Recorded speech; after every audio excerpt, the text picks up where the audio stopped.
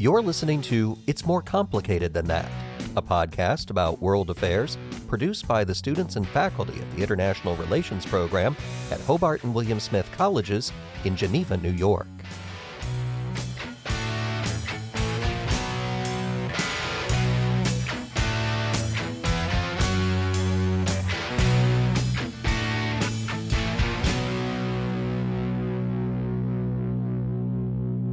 Hi, I'm Kevin Dunn, Professor of Political Science and Director of the International Relations Program at Hobart and William Smith Colleges.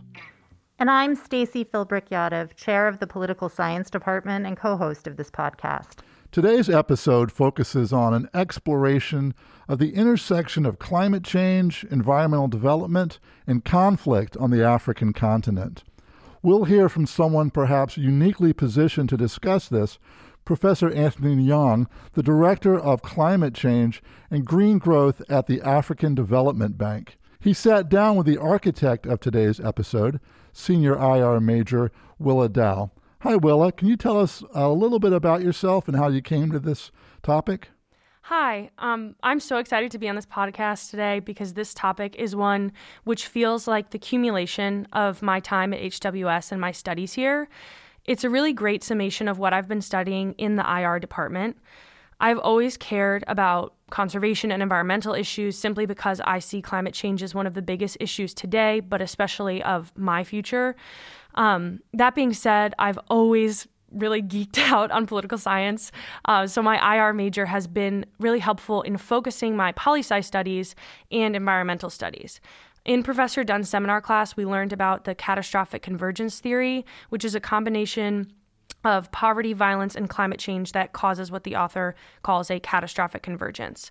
I found this idea and a lot of the other ones proposed in that class made me ask a lot of questions and was the framing theory for my research this past summer, where I asked the overarching question, have colonial legacies in Africa impacted how Africans are experiencing and adapting to climate change? So, Willa, you described this concept of catastrophic convergence. And before we listen to your interview, I wonder if you could give us a little bit more context on this concept. Where does it come from? And is it particularly pronounced in Africa, or are these dynamics that we could identify in other parts of the world too? Yeah, so the theory comes from Christopher Parenti's book, The Tropic of Chaos. And the Tropic of Chaos refers to a geographical zone that's affected by a specific weather pattern called the Intertropical Convergence Zone, or the ITCZ zone. This weather pattern brings seasonal rainfalls and temperature changes, but it's being dramatically affected by climate change. That is to say that areas in the ITCZ zone are disproportionately experiencing climate change compared to other parts of the world. This zone almost exclusively affects the global south. So when paired with the other two variables of poverty and violence, there are a number of countries in Africa who are at this point of catastrophic convergence. What I appreciated also about the theory is how clear the logic was to me. Poverty often makes it difficult for individuals to acquire or have consistent access to basic resources. And violence, especially long-term violent conflicts, are often based in competition over the acquisition of resources. And then with climate change, many resources become scarcer or there is a greater need for them. And the cycle of this is mutually reinforcing. And obviously, this theory is far more complex than this, and there are a lot more caveats, but this is kind of the basic summation of it. As for where this can be seen, these dynamics can be seen in many places. In Central America, parts of South America, but also, and I'm saying this knowing specifically your expertise in Yemen, but it's a clear example of how pre-existing conditions of poverty and violence are only exacerbated by droughts and flooding and other environmental effects of climate change. So for this episode, you were really fortunate to have a conversation with Professor Anthony Nyong, who's Director of Climate Change and Green Growth at the African Development Bank. Professor Nyong has had actually a really impressive career that directly relates to numerous aspects of your own research interest. Last year, he was named as one of the 100 most influential people in climate policy, and he was one of the coordinating lead authors of the fourth assessment report of the Intergovernmental Panel on Climate Change, which resulted in him being co-recipient of the 2007 Nobel Peace Prize. Not too shabby. So let's listen to your discussion, Professor Nyong. In your opinion, what are some of the examples of the way climate change is already affecting the African continent? Yeah, thanks so much, Willa. I think this is really very well known and researched that we're seeing climate change affecting quite a lot of the key developmental sectors on the continent. Let's start with agriculture, for instance. We've seen research that shows that we could lose valuable agricultural land and productivity to magnitudes of about 50% by 2040 or so, and we're already seeing many of that happening. The zones that were classified as suitable for coffee in Uganda, for instance, are no longer suitable because the temperatures have gone beyond what it was meant to be. And so we are seeing reduction in yields. It's already happening right now. If you're familiar with Eastern Africa, I know your study is largely in South. 2019, we had a locust invasion, army locust. Ate everything in sight. Crops devoured everything. And that was 2019, 2020 last year. It coincided with the period of the lockdown that farmers could not go out. So they stayed indoors and all their crops were basically devoured, devastated by these creatures. And it brought down Kenya's economy by, I think, about 3% GDP.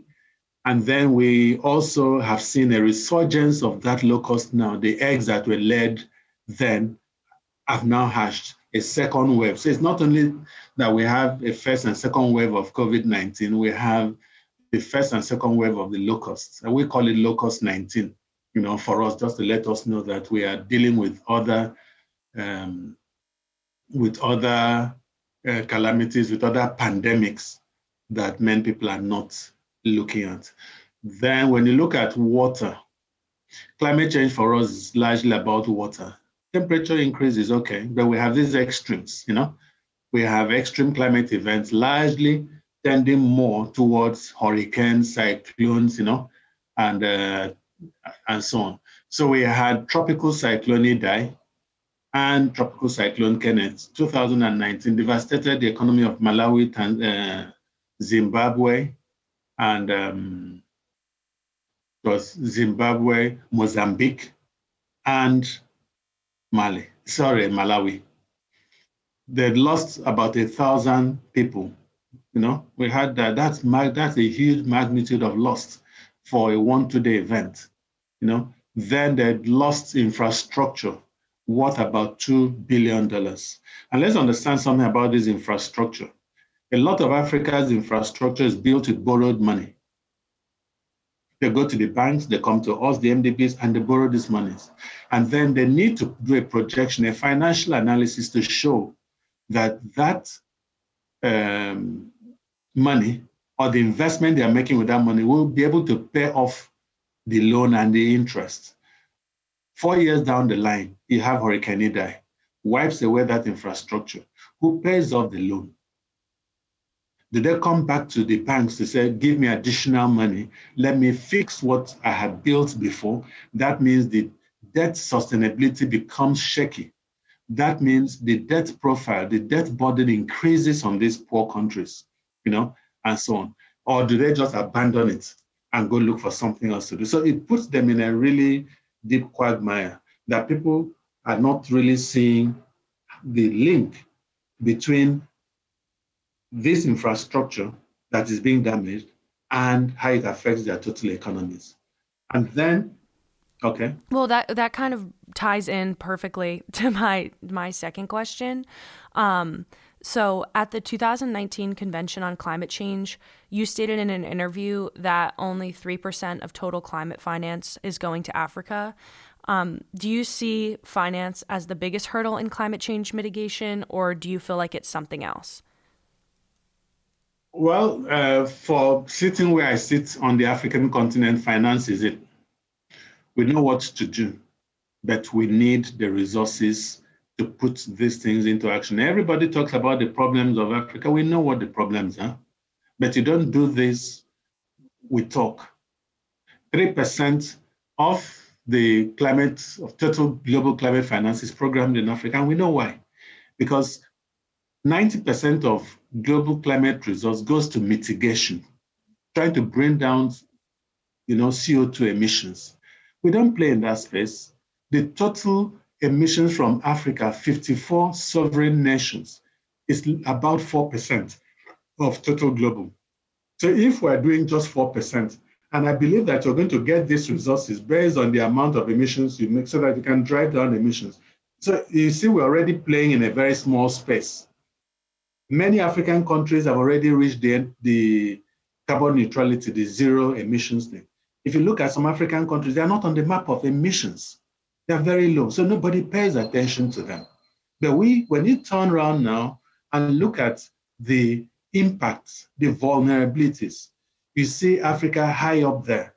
So, and it's very unfair. It's a matter of justice that we are not polluting that much, and yet we bear the large cost of this impact.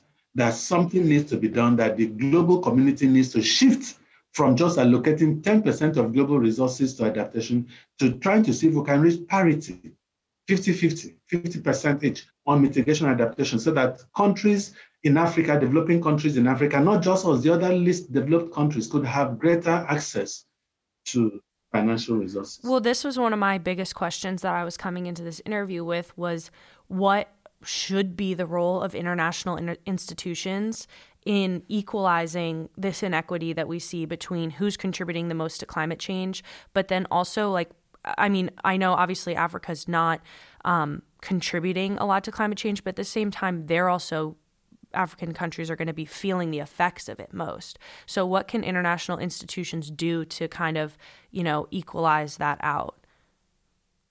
I tell you what, there are several international organizations that are coming in trying their best, but I want to believe that this best is not good enough because people have not really understood the cycle or what is ahead of us.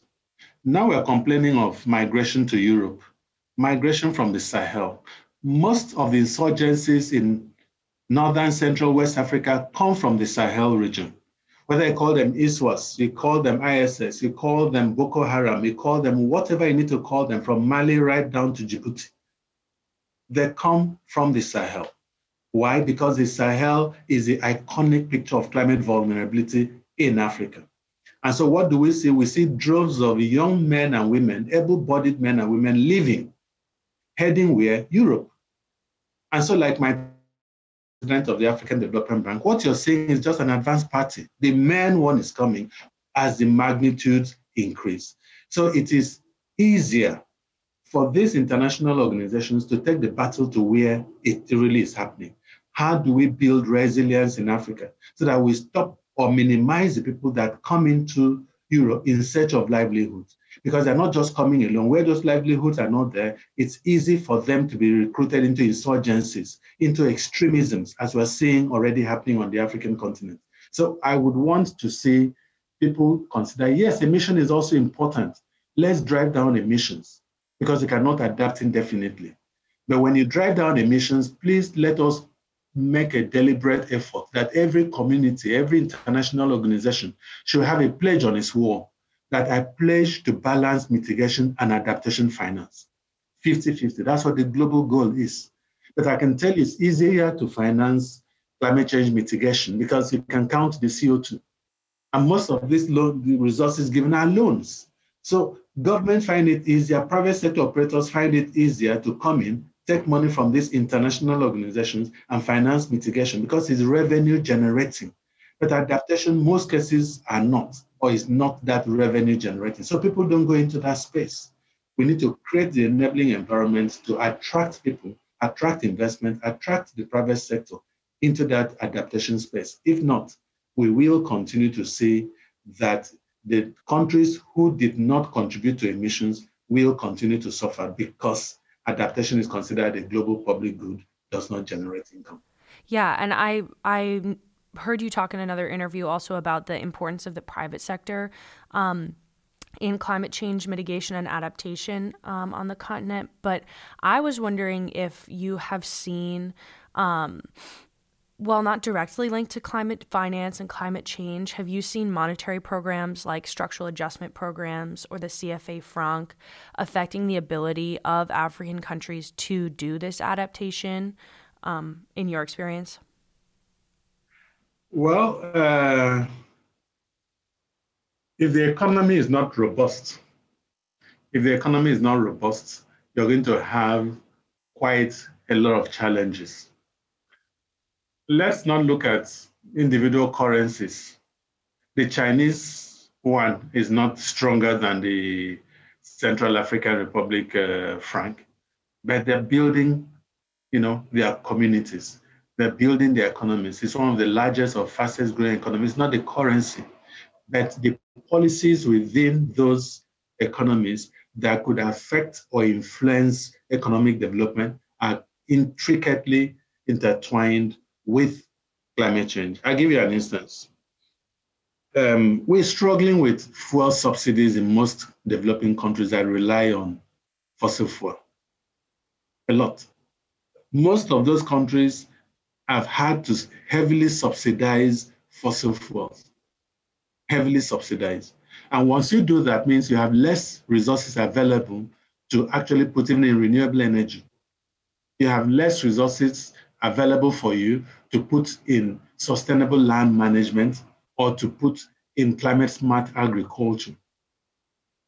So, and because you have also subsidized that sector very highly, you will find investors are not willing to come in because it's not the true reflection of the cost of their investments.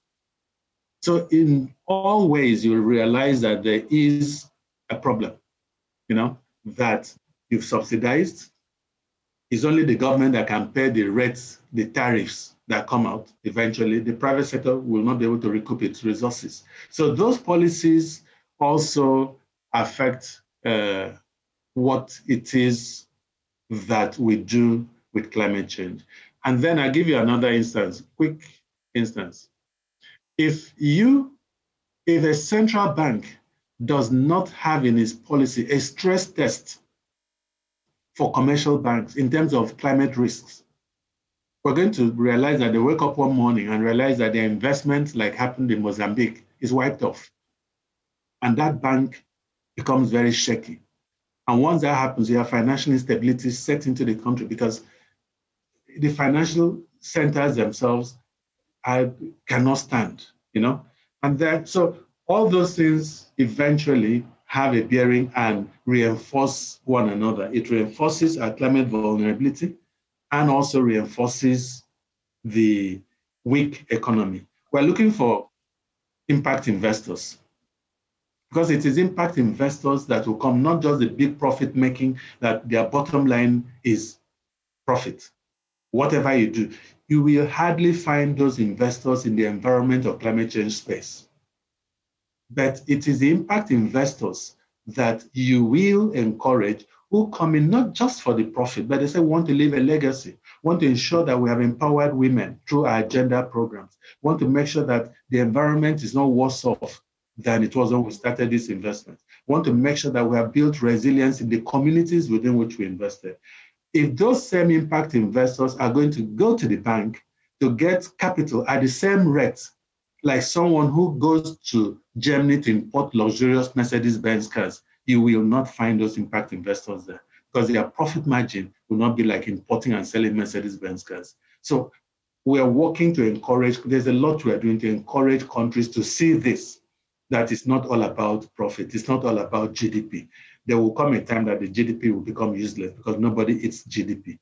But we need to see real investments in the economy.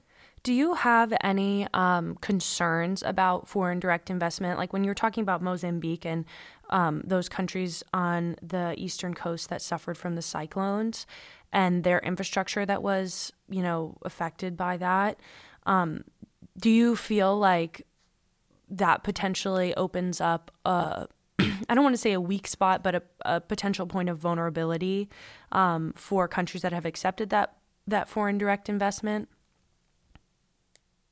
Yeah. Obviously, whether it's a foreign or national investment, vulnerability is vulnerability, irrespective of where the money comes from.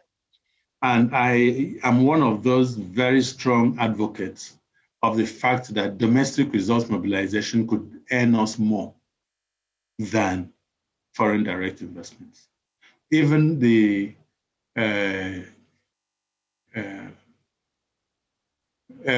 migrant remittances that we're seeing in Africa, and these remittances are not in billions of dollars or millions of dollars. They are little tiny things people send to their homes to help, So when you are able to send something to your grandmother at home to empower her farm, you're able to send something to your brother to make sure that he expands his barbing salon, for instance, you're finding that you're putting in quite a lot of money. Those resources get to reach a large population eventually. So the task force on climate-related financial disclosure was set up to address these sort of issues, that investment houses should be able to report on their risks, that everyone knows what is going into it.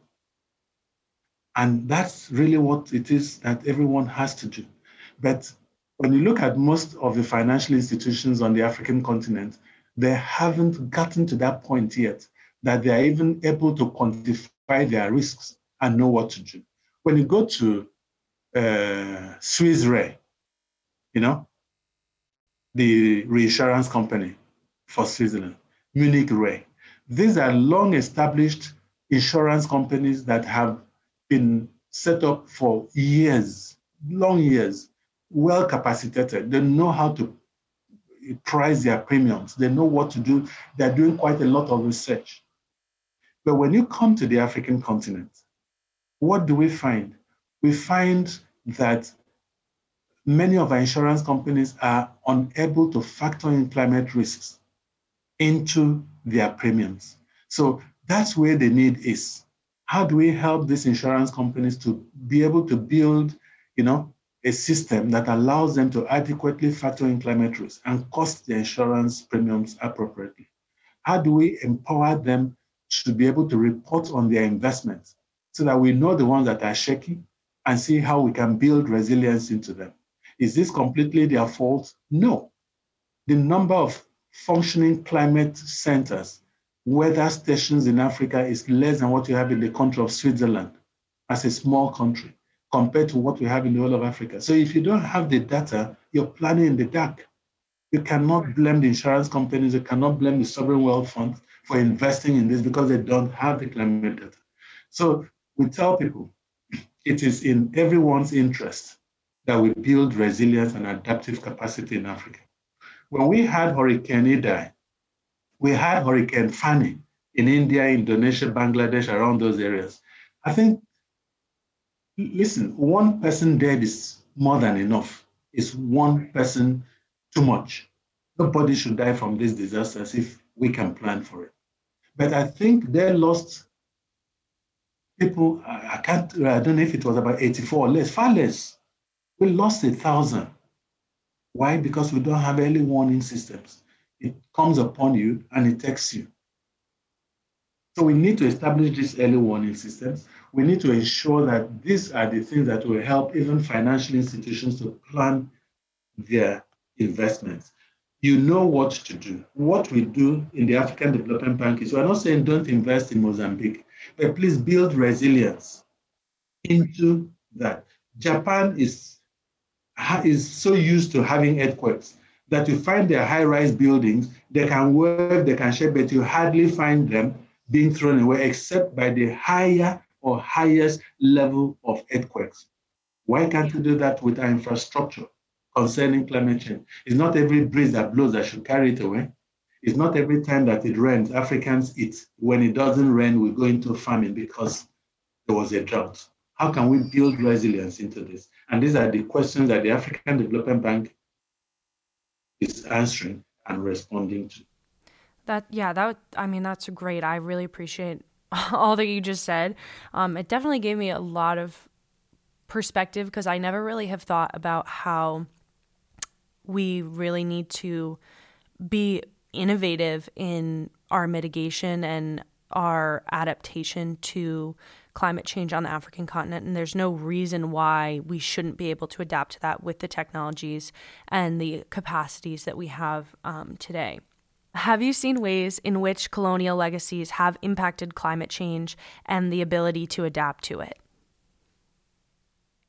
Yes, when you look at most big cities in Africa, they are the coast. This was deliberately established by colonialism to be able to export raw materials from the sea. So they built seaports, built coastal cities, built road systems, railways, roads to take goods from the hinterland to the ports. Now we are seeing sea level rise. Most of our cities stand threatened, not because we decided we wanted to build them there, but because that's what we inherited. So when you look at most African cities, they are coastal cities. Start from Alexandria, go down all through, even Cairo by the Nile, and you can't run away from the fact that the Mediterranean feeds into it. So that's the legacy. And that means we now are struggling that when there is a cyclone, the cyclone is not going to hit me in the Sahel, hardly. It will hit me because I'm in the city. And that city is by the coast. My proximity to the coast determines my vulnerability. So the fact that these cities are by the coast means these cyclones, when they come, the greatest impact will be on these cities. The same thing with infrastructure. When you have roads that are inundated, the sea level rise 60, 70 years ago is not what we have today. So most of those coastal roads are in danger.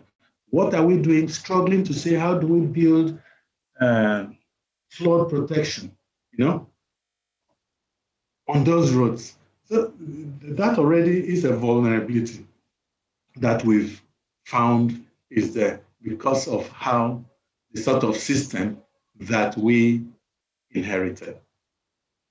The other thing that is not even there is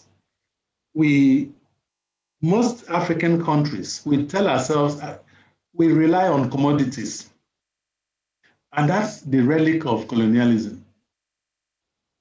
There were a lot of them traders.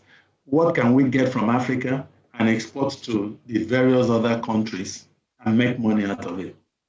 So you had cocoa, cut, put in containers, shipped. Cassava, uprooted, put in containers, shipped. Tin, diamond, gold, uproot, put in containers, shipped. We did not establish processing, manufacturing systems because it was not necessary in their views. It was necessary only in Europe where you could add value to those crops and then sell them at a profit. So it was better for you to buy it cheap in Africa and then sell them and add value there. We have the largest source of cocoa on earth in Africa. But it will interest you to know that I think we control about 1% of the total chocolate value. Where is the cocoa from? It's coming from Africa, but we're not there in the finished product. And we have inherited that system that we cut, we sell. We dig from the ground, we sell. We mine directly and we sell. So the rules of origin doesn't change the fact that Africa should add value to its crops. We have the lowest industrialization rate on earth.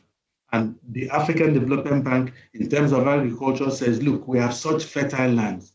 We have such diversity of crops. And so we've established what we call the staple crop processing zones, that we should no longer be allowing people to cut cassava and sell. They'll take the cassava, they'll make starch, make the drugs, that's medicines, do whatever needs to be done, and then they have 10 different products come out of the little cassava we sent. And we sent it at no cost. So what the African Development Bank is doing is that, look, we need to build staple crop processing zones across the continent. And we started that. Don't take your rice and sell. You can dehusk it, you can process it, you can sell it as bagged rice, just as we import this rice from Vietnam. The same thing with millets, the same thing with wheat. So these are the sort of things. And once you do this, we build into this climate resilient systems.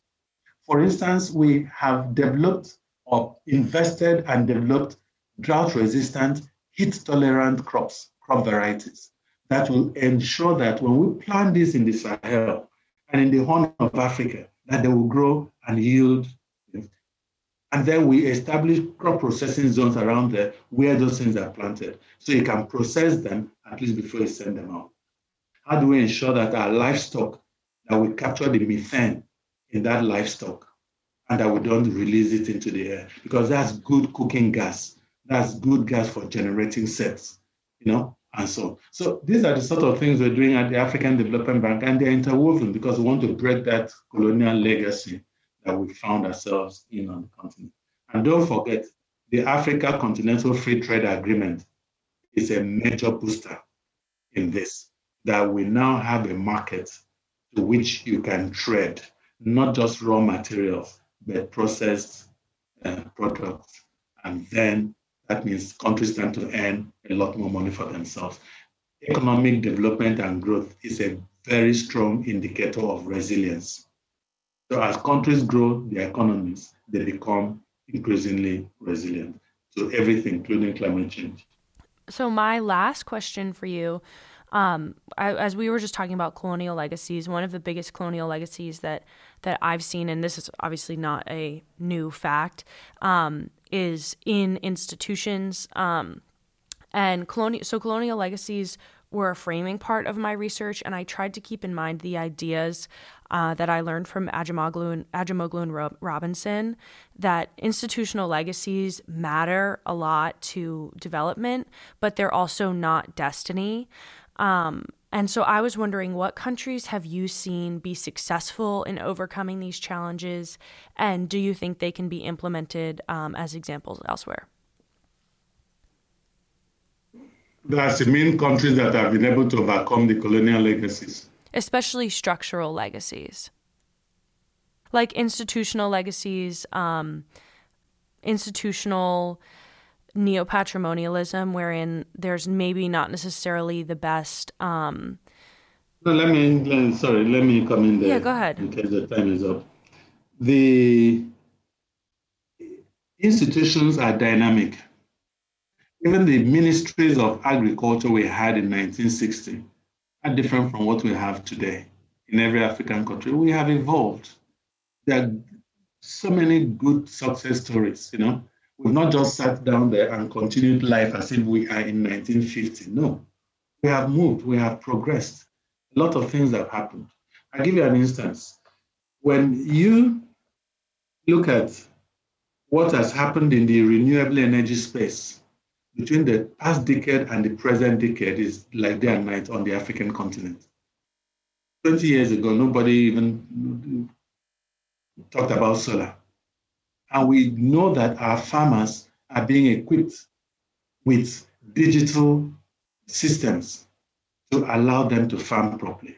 So a lot has happened in the African space.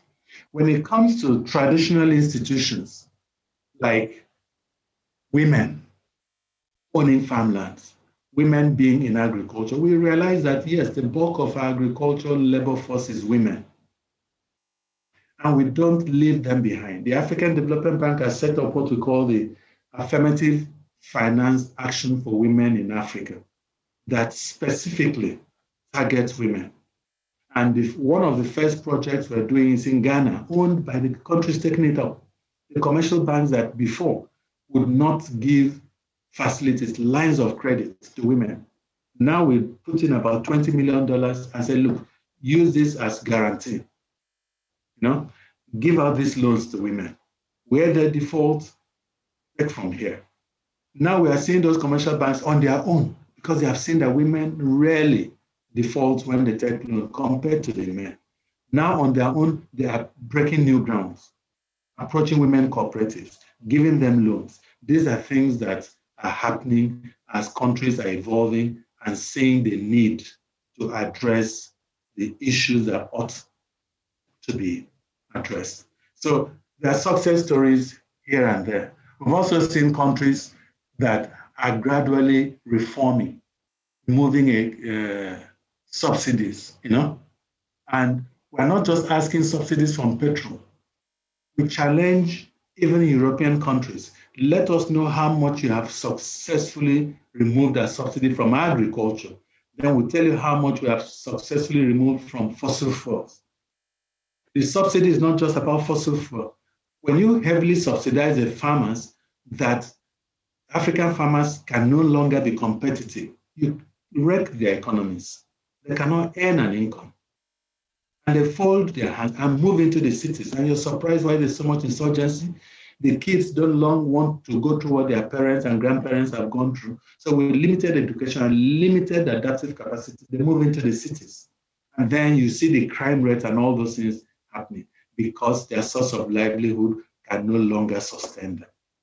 Let's deal with the issues of subsidy, not just in Africa, but let's deal with this globally. And we'll see we'll have a balanced world. Well, thank you so much. I really appreciate you taking the time to meet with me. And, you definitely brought up a lot of stuff that is not readily available in the kind of sphere of knowledge that I'm in. While it's a lot of ideas that I've looked at before, I think you have offered a really new perspective to me, and I really appreciate you taking the time to meet with me today. Okay, cheers, and all the best. That was a great conversation. I particularly appreciate the way that he distinguished between mitigation and innovation and traced out the relationship between a focus on climate mitigation and increased debt. If I understood the argument correctly, he seemed to suggest that because mitigation efforts are financed largely through loans, African states' efforts to address climate change can make it harder to pursue some of their other development objectives because of deepening indebtedness. Yeah, I was really struck by his call for an early warning system of sorts across the continent and the need to focus on infrastructural development that is responsive to our changing climate. This was an explicit shift away from mitigation to adaptation. Mitigation refers to the actions needed to reduce or eliminate the greenhouse gas emissions that are causing global climate change, where adaptation refers to the actions we need to take to survive the changes that are taking place. Thus, we need to prepare ourselves for the consequences of climate change, particularly as we move into the realm of feedback loops and cascading effects.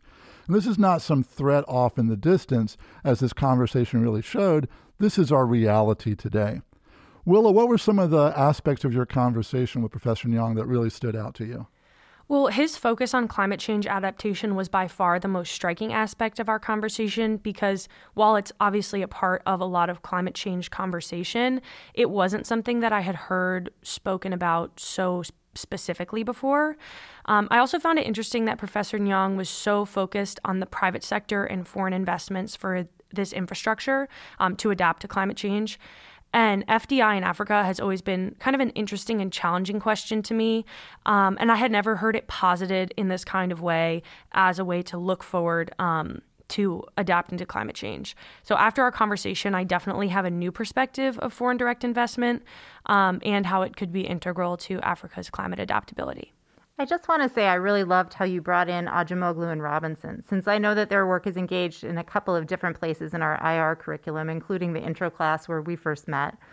Trying to link colonial institutions to contemporary forms of climate vulnerability can be hard, but his focus on the way that resource extraction led to the relative overdevelopment of coastal areas and then the consequent exposure of those coastal communities to climate vulnerability was a really helpful and clear explanation of what it means to study the long-term effects of colonialism in the contemporary context. I agree. That was a fascinating example of how European colonialism altered the social geography of the African continent that's had direct consequences for heightening African vulnerability to climate change.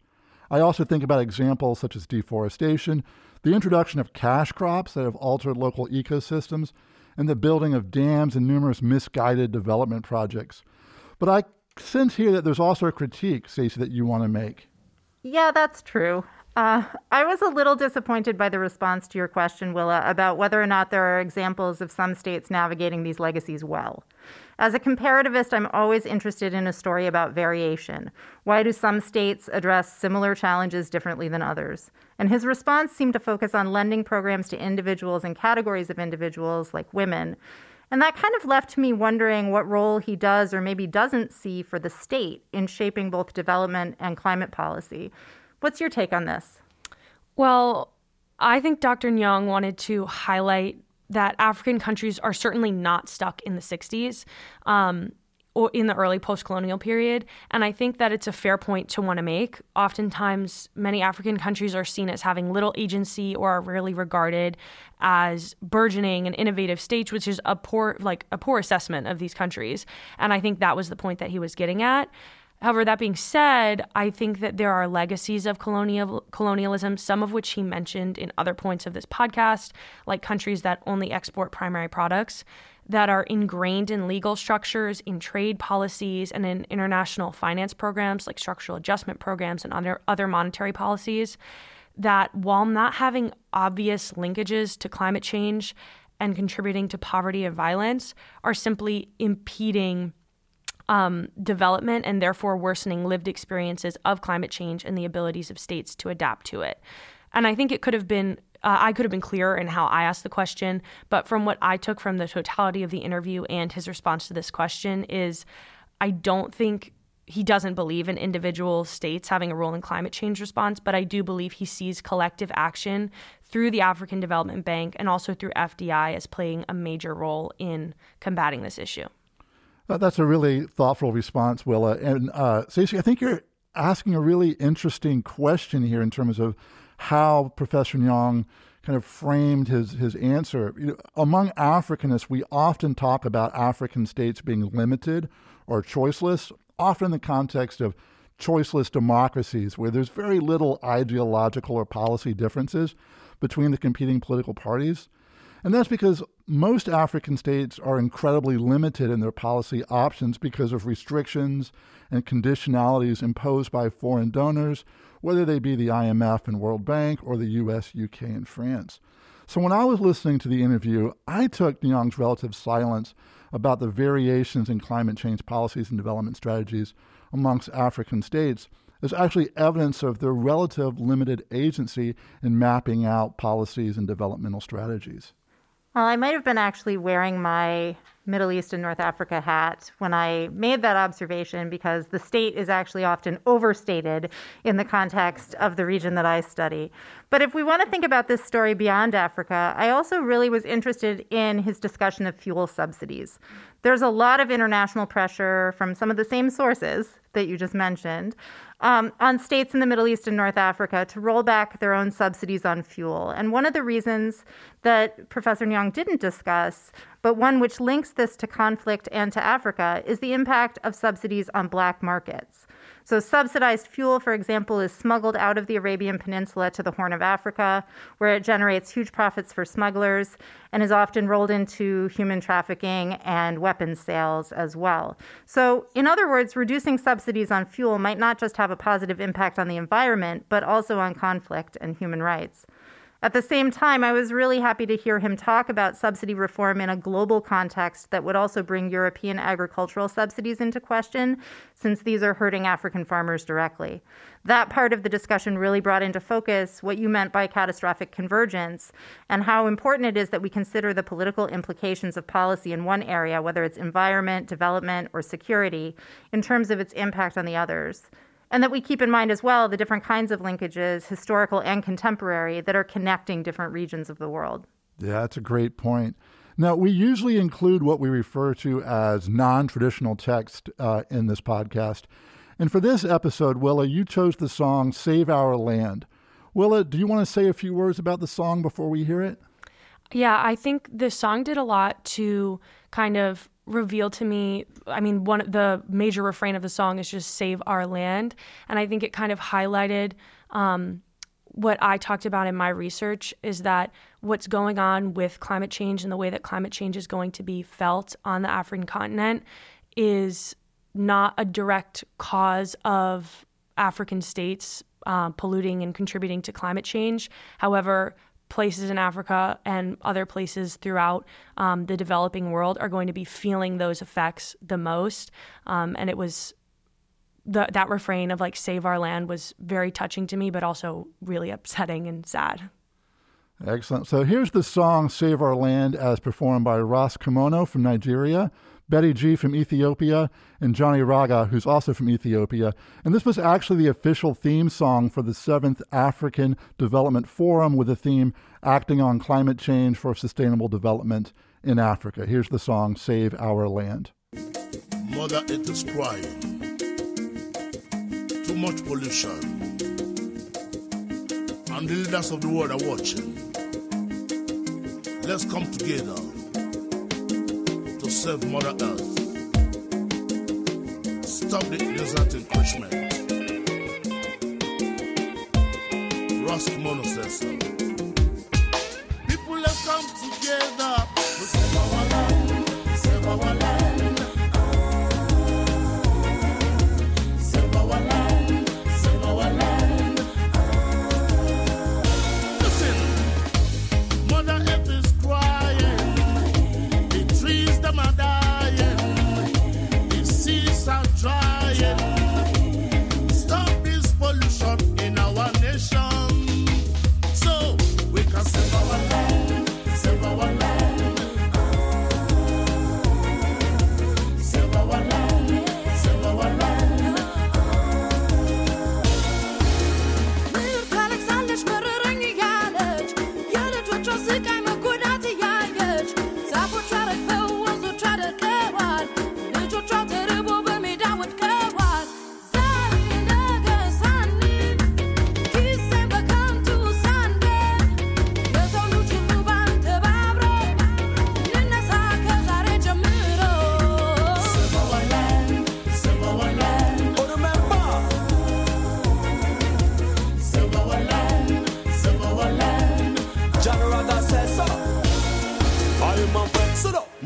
I speak my thought with hunger. Where you do, what you want to do, me can't take it no longer.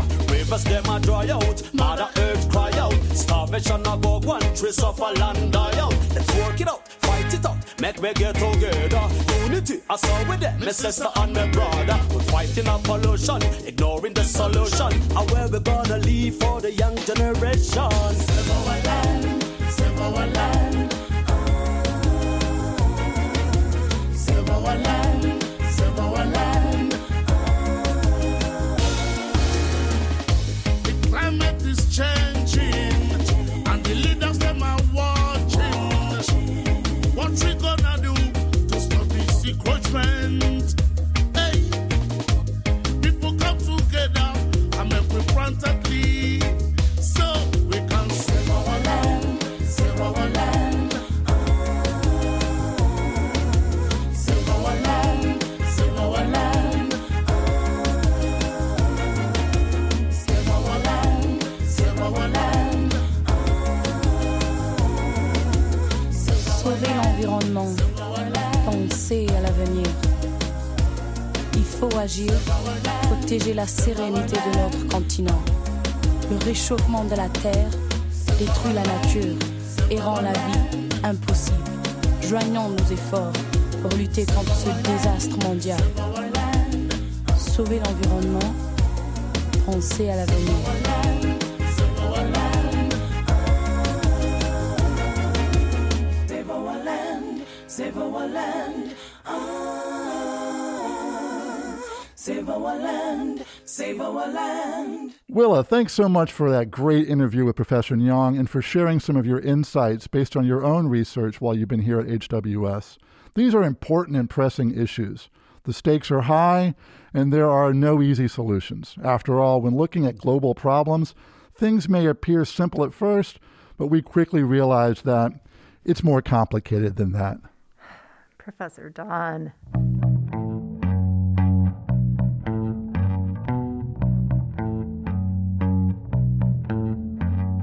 You've been listening to It's More Complicated Than That, a podcast on world affairs produced by the students and faculty of the International Relations Program at Hobart and William Smith Colleges. This episode was conceived by Willa Dow. hosted by Stacy Philbrick-Yadav and Kevin Dunn. It was produced by me, Kelly Walker. This has been a production of the IR program at HWS and the Geneva Sound Factory. Thanks for listening.